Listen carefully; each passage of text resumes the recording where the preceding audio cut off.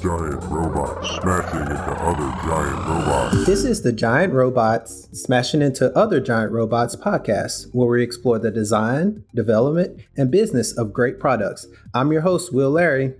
And I'm your other host, Victoria Guido. And with me today is Alaina Percival, venture partner at Valor Ventures and co-founder and CEO of Women Who Code, with a mission to empower diverse women to excel in technology careers. Alaina, thank you for joining us. Thank you so much for having me. I'm thrilled to be here. I'm thrilled to have you as well. I reached out, as you know, I was previously a director of Women Who Code DC and helped to organize our DevOps and Cloud series when I lived there.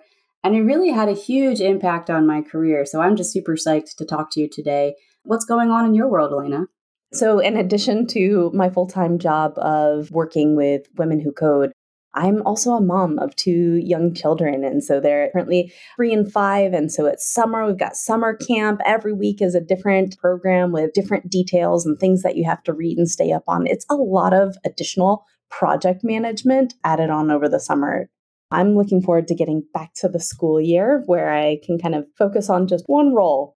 That's amazing. And I can totally relate because I have a 4, a 3, and a 1-year-old.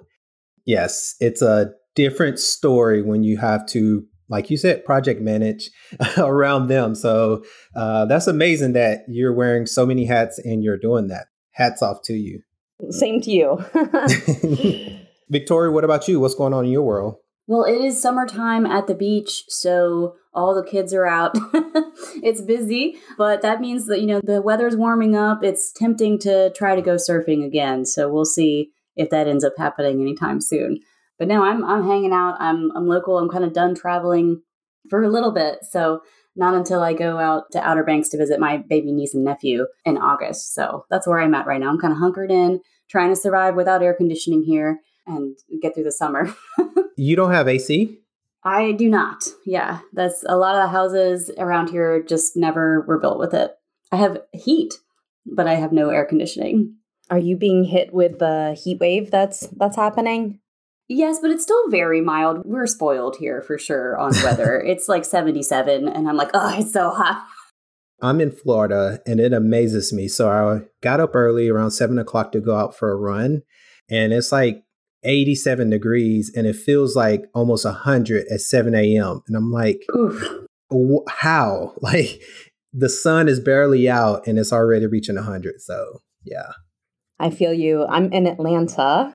Yesterday I had an in-person meeting. Typically we're entirely remote. So I was wearing real pants and it was a hard day. We're not quite as hot as Florida and we're in the low 90s. But yeah, this weather's for real. Yes.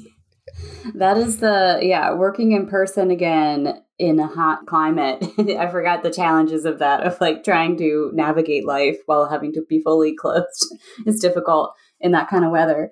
So I'm glad. I hope you all find some ways to stay cool and to entertain your children so that you have some sanity and can get through the summer. I've also been really interested in the European model of just taking 5 weeks off in the summer. Doesn't that sound nice?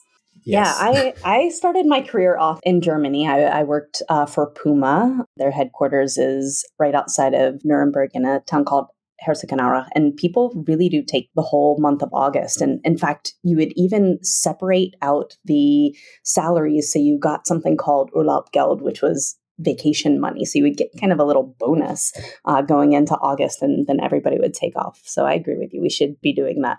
Yeah, we should be doing that. And I'm so excited to maybe we can segue into like your background and how you got started. How did you go from there to founding Women Who Code?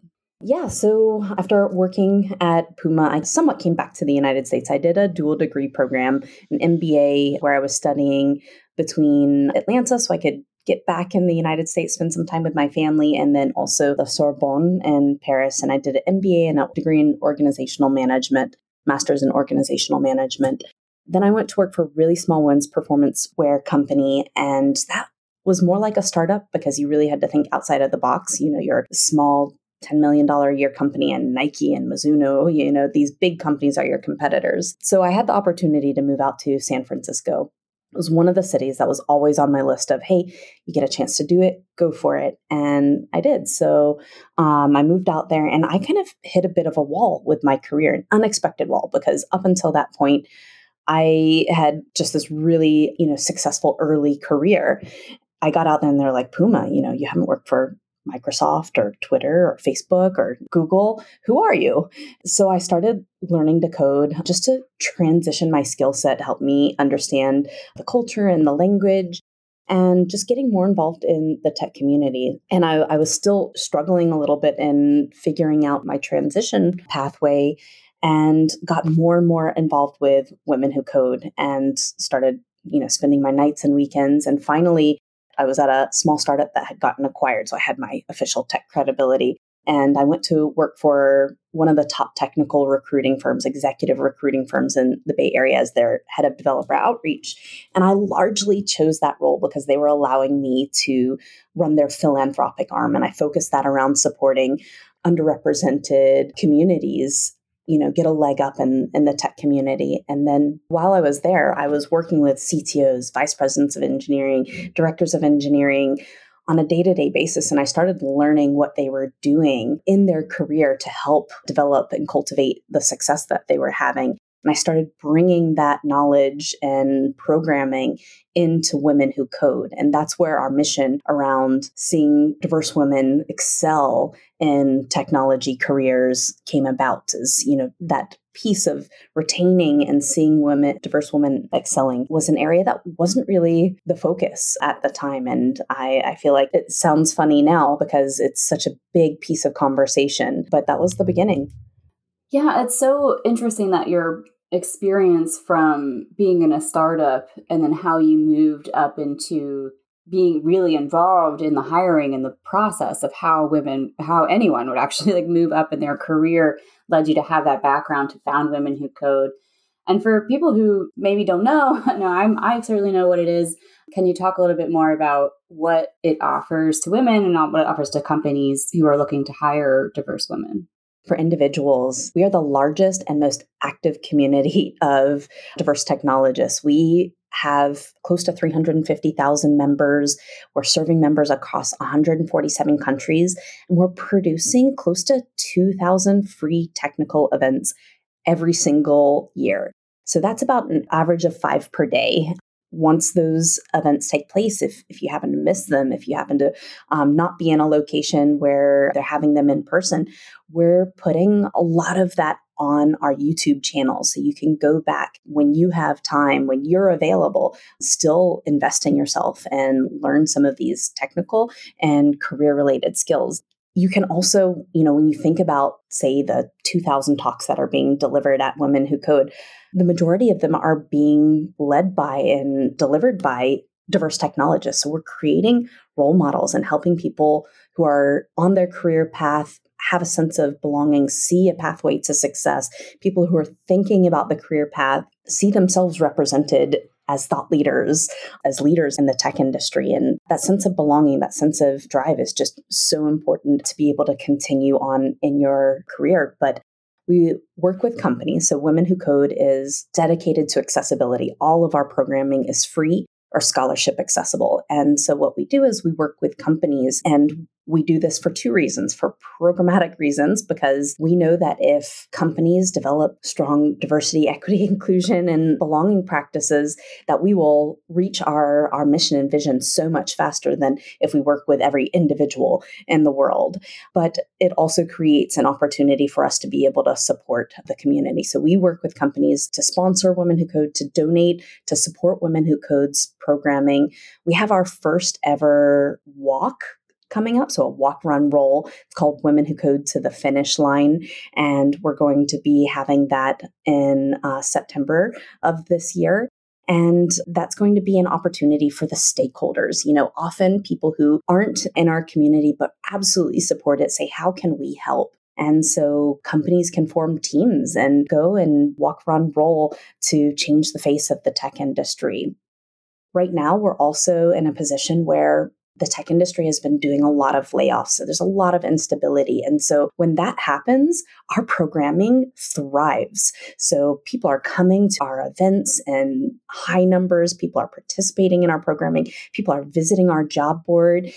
It's the time when companies are stepping back and pulling back on their funding and things like that. So I just encourage every single company to, if you have a great technical job open, make sure you're sharing it with the Women Who Code community, because we have incredible technologists. They deserve access to companies that are willing to support them and the best roles that are available in the industry today. Alaina, I just want to honestly and truly say this. What you're doing is amazing.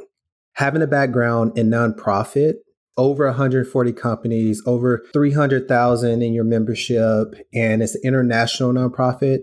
It's truly amazing what you're doing and helping women find their role and help them become better. I'm truly just blown away by it. You know, you started in September 2011, so you're coming up on about 12 years this year, and just 12 years as a nonprofit and doing this.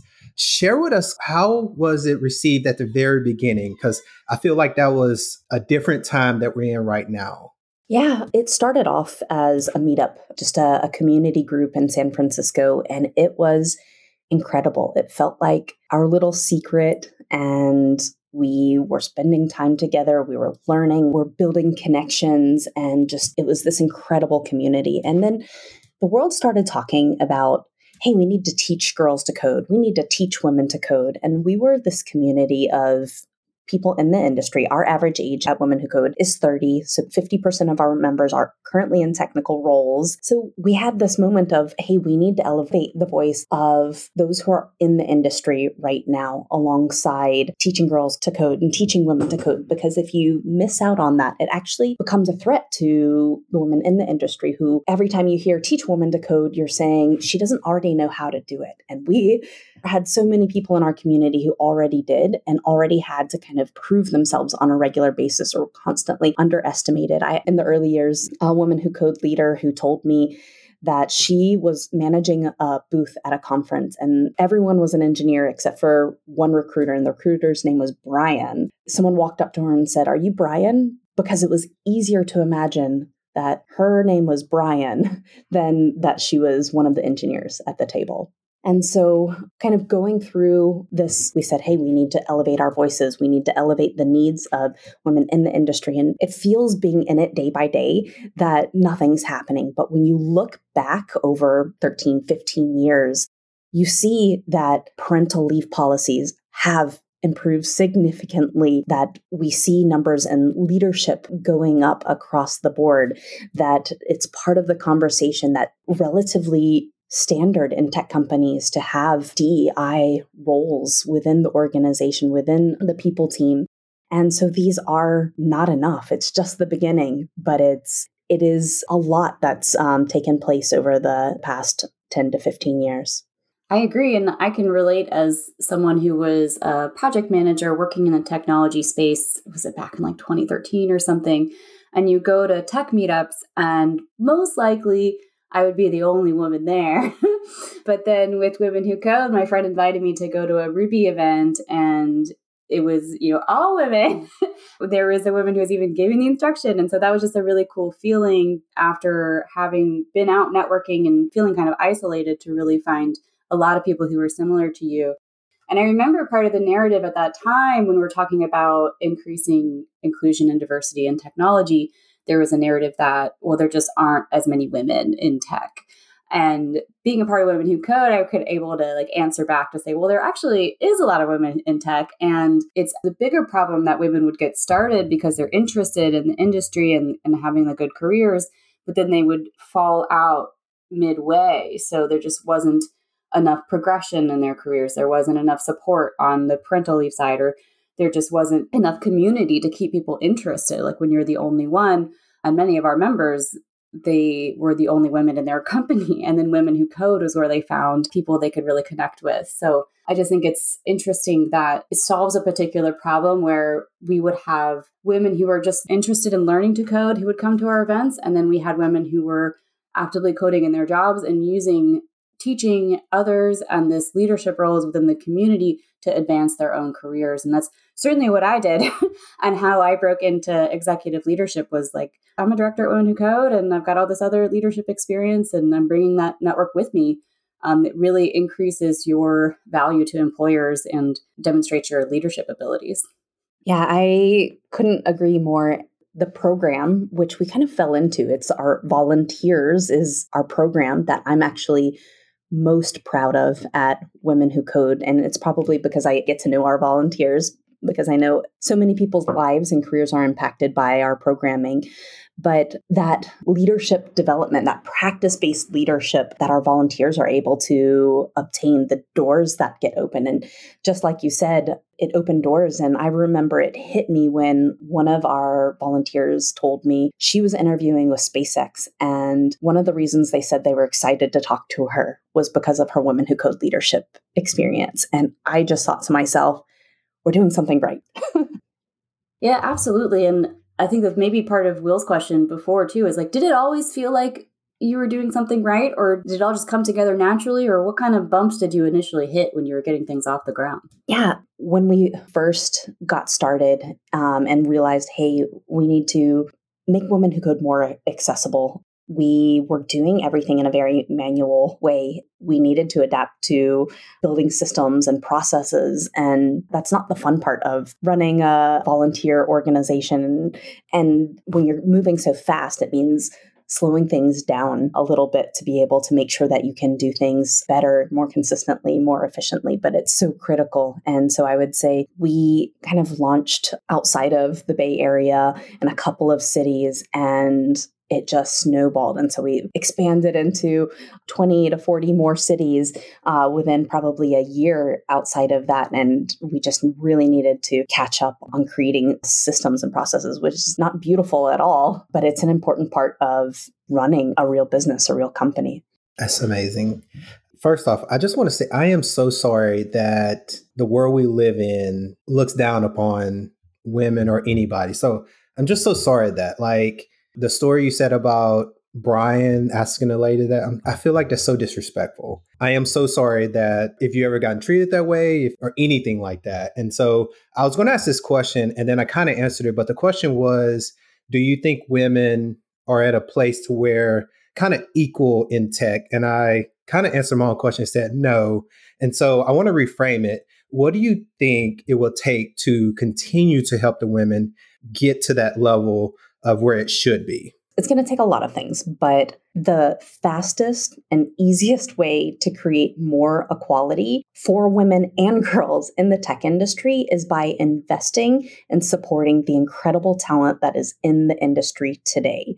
We need them to thrive. We need them to stay in their careers. We need them to become leaders with power and influence to create more equity in the industry so that when future generations are coming in, they're coming into an industry that is less broken for them, that is more welcoming, that shows and demonstrates more opportunity. This is one of the most exciting and innovative industries to be a part of. So many things are being shaped and built for the first time that are systems that are going to be the foundations for years or centuries to come. And so it's more important now than ever for us to be thinking about bringing equity into that. So we're not dealing with technical debt. We're starting from a system that has more equality to it. I really appreciate that perspective. And I'm curious how that relates to your work at Valor Ventures as well. Valor Ventures is very aligned with the values of Women Who Code, which is why I chose it.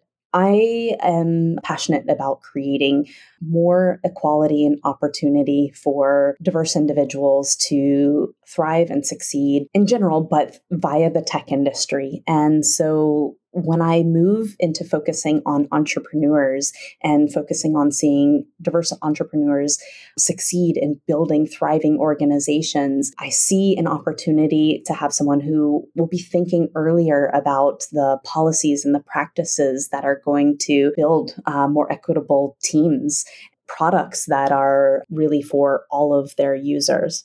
I think that's a great mindset. And it reminds me that when we talked about like the importance of diversity and equity inclusion, that it's not purely a moral thing, even though morally we know we want to support and be inclusive, but that it's also good business strategy just by the value of having different perspectives and different types of people, and then being able to have your products be accessible for a diverse group as well, right? Yeah, the data shows teams that are diverse are smarter. Companies that have women represented in leadership, they have a stronger ROI. There's business reason behind it. There's certainly a social, moral reason that it just should take place. But, if you need to come back to your shareholders or your investors, there's financial data around it. Yeah, I totally agree on all that. Like, yes. Giant robots smashing into other giant robots. Now that you have funding, it's time to design, build, and ship the most impactful MVP that wows customers now and can scale in the future. ThoughtBot Liftoff brings you the most reliable, cross-functional team of product experts to mitigate risk and set you up for long-term success. As your trusted, experienced technical partner, we'll help launch your new product and guide you into a future-forward business that takes advantage of today's new technologies and agile best practices. Make the right decisions for tomorrow, today. Get in touch at thoughtbot.com/liftoff. What have you seen hold back women in this space? And the reason I'm asking this question is because there are some biases out there, and at times we don't even realize it. For example, I know we have parental leave, and before I had kids, I didn't understand parental leave at all. But then now that I have kids, I'm like, oh, it is not even close to being enough time during that time. 4 or 5 hours of sleep at night, just all those things. So in your experience, what have you seen? And hopefully we can use this as a learning opportunity for anybody that just may be blinded to it. What have you seen that kind of holds it back? That's holding back, like implementing specific policies and practices, or?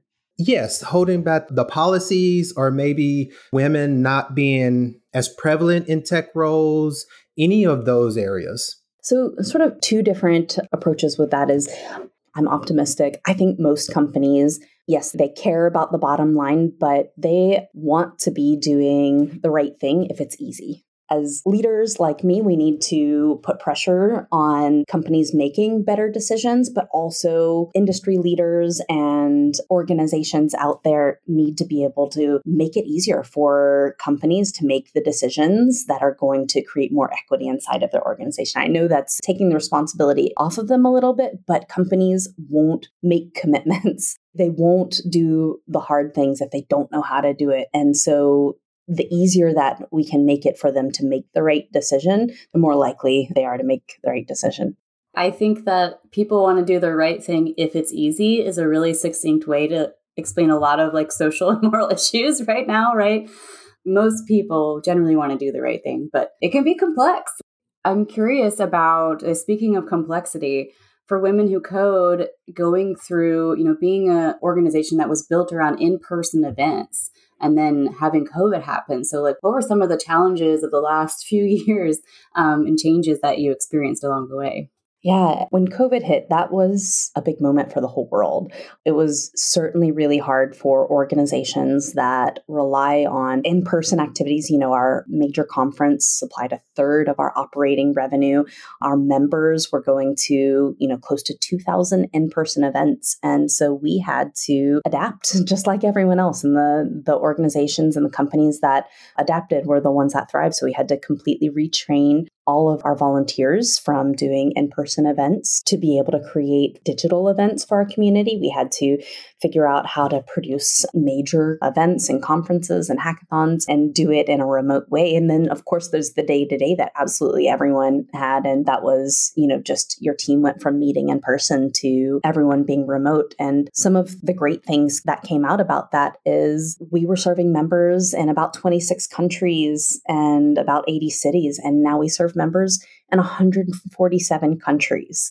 It just made it accessible that if you don't happen to be in a location where an event is happening, and you also don't happen to have childcare or be able to participate, that you are still able to participate in an online setting. And then what we saw with being able to start moving more of, those talks that were being delivered to our YouTube channel, it then became even more accessible. People spent about 5 years of life watching our YouTube trainings, and that's time people are investing in themselves. And when I say they did it, I'm talking about in 2022.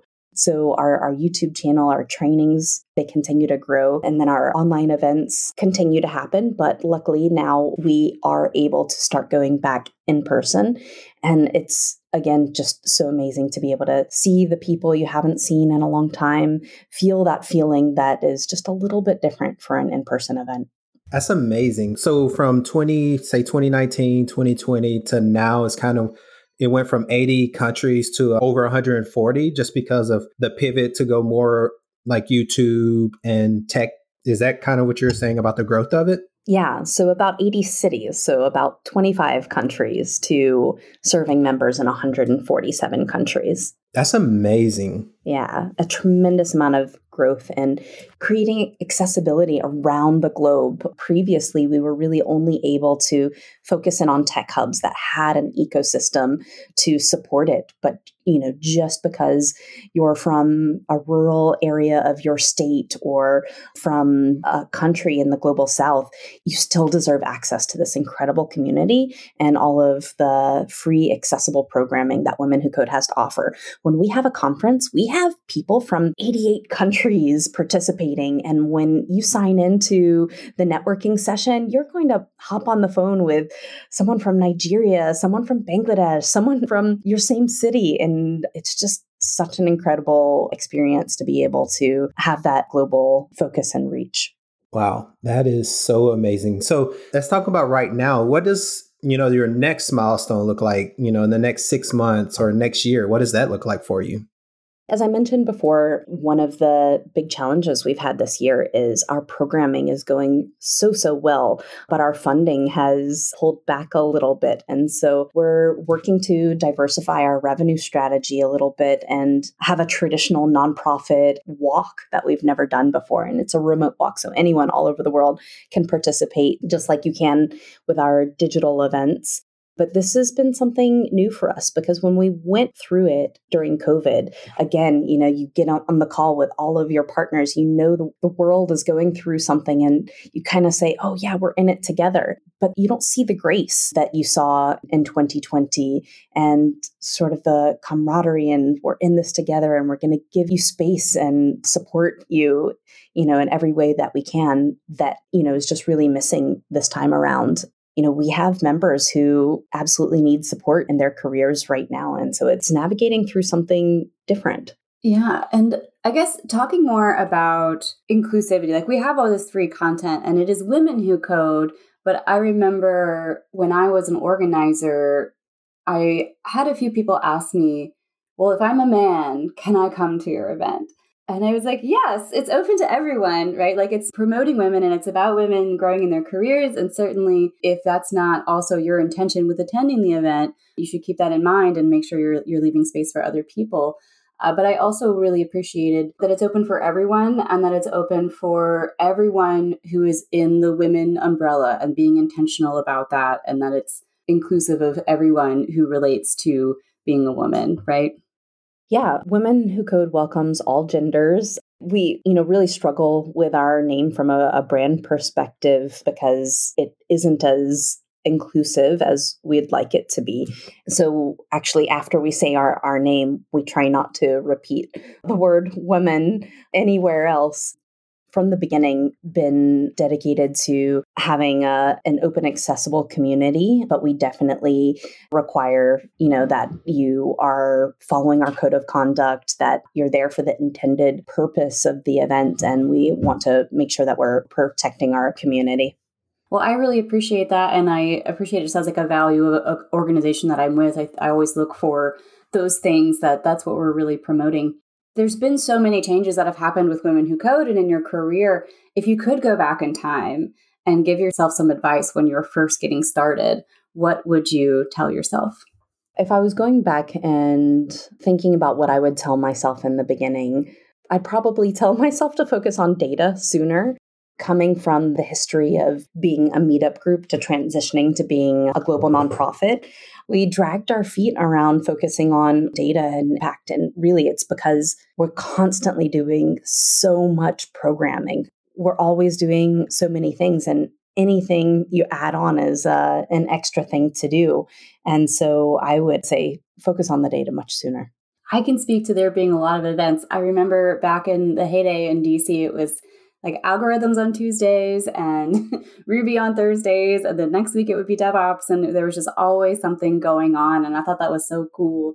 And I really appreciate just really everyone who is involved in putting on those programs. I really want to emphasize too, like the value for companies working with women who code and what do they get out of the partnership and how can they really engage with the community?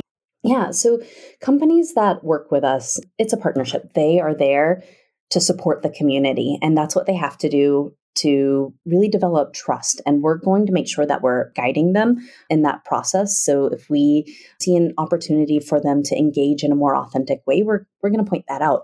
But companies are often hiring from our community. That's one of the big reasons, not just through our job board, because our members are unicorns. They're diverse technologists and everyone wants to hire them. And so you can just say, hey, come work for me. But really, they want you to explain who's on the team. What are the exciting projects and what are the exciting technologies that your company is building so that they can actually identify that your company is an organization that they would want to work for before just applying for a job. And that's what a lot of our partnership creates space for. So maybe getting an opportunity to join our podcast and tell the story and get to know some of the diverse leadership team or diverse engineering team, learn about some of your commitment to DEI and things like that. Because when a senior engineer receives multiple job outreaches, they're going to respond to the one that they've heard of, that they already know is a good company, that they know is supporting and investing in building equity into the tech ecosystem. That's going to go a long way in them deciding to apply.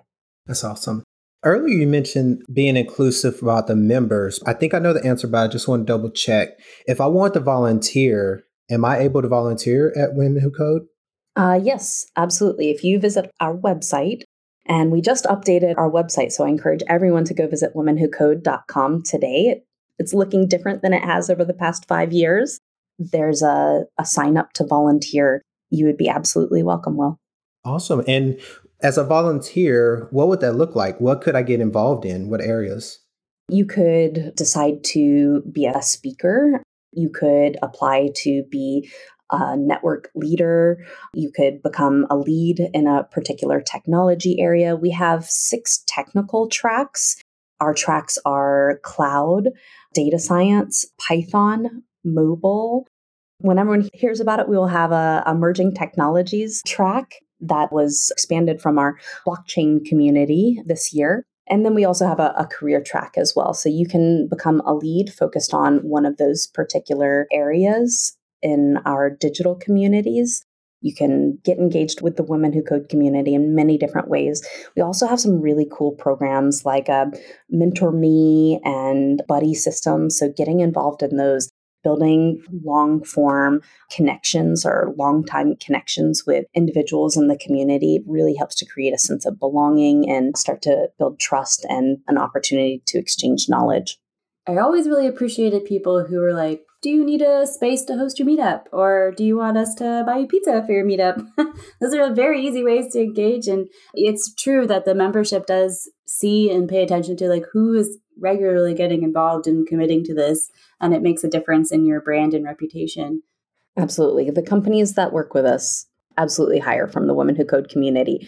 I'll give 2 examples. So one of the most exciting examples was we had an event at a company and they sort of were connecting in an authentic way, not like a interview way, but they essentially were doing an early interview with people who were there. And so I remember the event took place on Tuesday and they had a job offer on Friday at the company that they were at. So they were just able to move so quickly and hire someone from our community.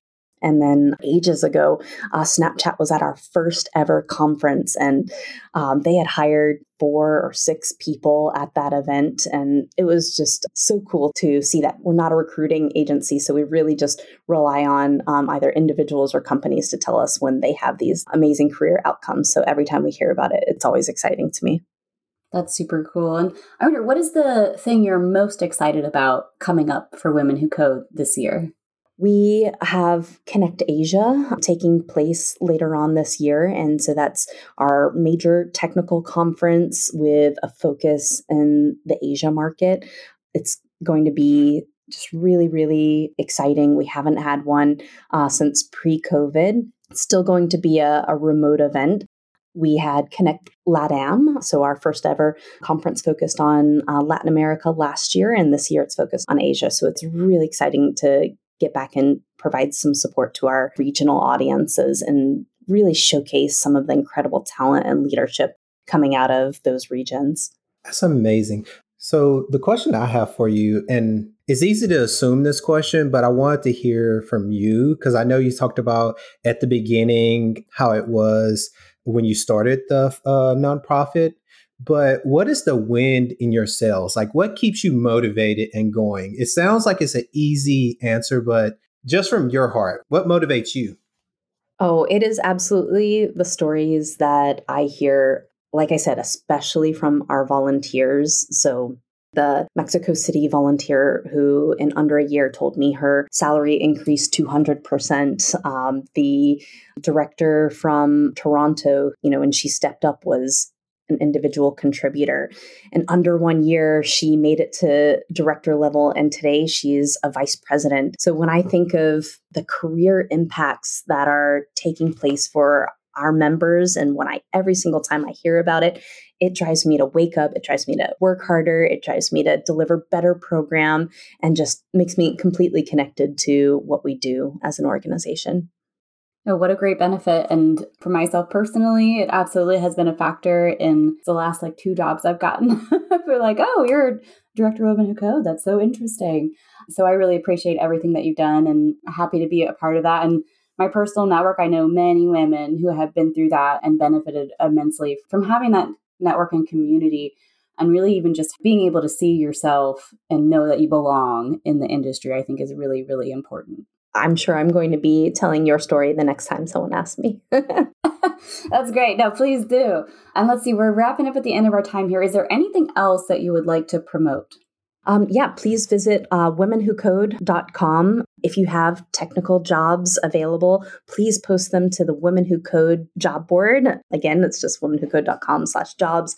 Join our community. Check out our amazing new beautiful website and follow us on social media at Women Who Code. Love it. Thank you so much for joining us today. You can subscribe to the show and find notes along with a complete transcript for this episode at giantrobots.fm. If you have questions or comments, you can email us at hosts@giantrobots.fm, and you can find me on Twitter at VictoriousG. And you can find me at Will23Larry. This podcast is brought to you by Thoughtbot and produced and edited by Mandy Moore. Thank you for listening. See you next time.